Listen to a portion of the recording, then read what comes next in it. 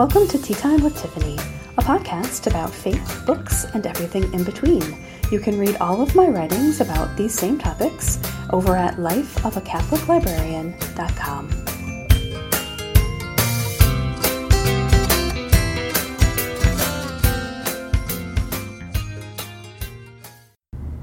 Hello everybody, how are you? Welcome to Tea Time for Lent 2018. This is episode 3. We are officially in the second week of Lent, because this is just our second full week of Lent. I also did an episode on Ash Wednesday, which is like a little partial week to start out our Lent.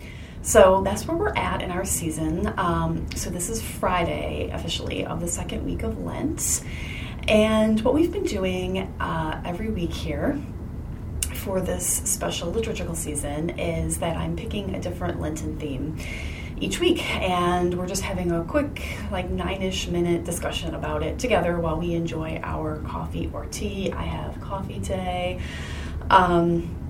So the very first episode, we talked a little bit about Ash Wednesday.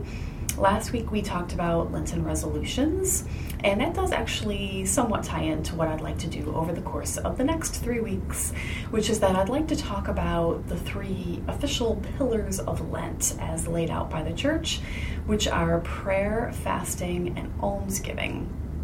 So we'll cover each of those a week. We'll start with prayer. So I thought that I would do a quick little bit of research because I am the librarian, and I found the USCCB, so the United States Conference of Catholic Bishops. On their website, they have a page about Lent, and so I thought we would use that as our guide for these next 3 episodes. So on this page, and maybe I'll stick a link to this in the show notes, I'll just briefly read this opening paragraph. The 2018 Lenten season begins on Ash Wednesday, which is February 14th, 2018 for Latin Rite Catholics, with Easter Sunday falling on April 1st. During Lent, we are asked to devote ourselves to seeking the Lord in prayer and reading Scripture, to service by giving alms, and to sacrifice self-control through fasting. Many know the tradition of abstaining from meat on Fridays during Lent, but we are also called to practice self-discipline and fast in other ways throughout the season. Okay, so we're going to use this all as our guide over these 3 episodes. So we're starting with prayer, and there isn't a lot in this opening paragraph about prayer, but I thought that it was interesting that it notes prayer and reading Scripture, because of course reading Scripture is a form of prayer. We are quietly devoting our minds and our hearts to learning more directly from the Lord. And we can also practice a form of prayer called Lectio, might be the correct pronunciation, Divina, where we are really meditating on passages in Scripture, reading them very slowly and thoughtfully, and contemplating what those things mean and what they mean in our life, and perhaps journaling about those things as they come to us. Excuse me, I have a frog in my throat. Maybe I need a sip of coffee. So, reading Scripture as well as prayer. Okay, that helped, my sip. So, prayer, I think, it's somewhat self-explanatory. Yes, we all associate something with prayer. There are many different forms of prayer, but for all of us, it's going to call to mind maybe hearkening back to our childhood, praying in bed or in the mornings, just asking the Lord for something, asking for His help with something, expressing our concern or worries about something. And for me, I know that this comes up during my day. I am a person, this is something that I need to work on, I don't really set aside specific time for prayer. I really should do better. There's no doubt about it. I know that everybody's different in this regard. But I do like structure and tend to thrive in structure, but in this way I am not structured. I just tend to try to keep the Lord in my thoughts throughout the day, and as things come up, I will call out to Him. You know, if I am worried about something happens, and I need that immediate sort of conversation. I mean, it's difficult because within prayer, you feel like you are talking, right, to a friend. And in terms of how we hear an answer back, of course, it's not going to be in the traditional way as if you were talking to a friend, whether it be in person or on the telephone or via text message or whatever the case may be. It's not going to be that clear. And so we're expressing ourselves, and we may just be gauging his response based upon the way that we feel, or as expressed through other people or other things that happen in our lives. It may be through the scriptures. It may be at Mass while the scriptures are being read or while the presider is giving his homily. So it could be in a number of different ways. It is definitely not a cut and dry kind of a process. So in the past, I have prayed the rosary, and I love to pray the rosary in the car. I haven't been able to do that since the fall because I now have a stick shift, and I just, obviously my hands are busy with that. But not only that, well, now that I've gotten more proficient at driving the car, I thought, well, maybe if I just had like a little 1 decade rosary, you know, I've made plenty of those. I can just hold it in my left hand, I'm shifting with my right, and, you know, I could probably just follow along as with that hand on the steering wheel.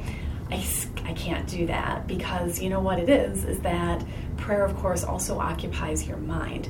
Prayer really, it's a whole body type of experience, although you wouldn't think of it that way. It's our minds, it's our hearts, and it's also our physical gestures. Obviously in Mass, we're getting up and down, we're kneeling. We may do that when we pray too. I think for some people, the posture of kneeling makes it helps your mind to focus. But I'll be going throughout your day as I'm walking from the classroom back to my office. I'm not doing that. I'm just walking. But it's sort of like your whole person is directed towards your Creator in those moments. But at any rate, back to the car. My mind being so occupied with two things at once, not a good combination. At that time, I need to be focused on driving the car and what I need to be shifting to and all of that. It was just too distracting. So I haven't been able to do that. I've just been trying this Lent to keep the Lord in my mind and heart more. And that's very subjective. But I've been trying to keep it as this is something that I'm going to focus on. I want to be more prayerful. I want to be thinking of the Lord more, and I want to be thinking about the Lord's will more. So as I go about my daily interactions, how would the Lord want me to respond to this person? How would the Lord want me to handle this situation? Obviously, I try to do that all the time, but in Lent, I'm really focusing my attention on honing that even more. So I would say that's how I've been going about prayer for this particular Lent.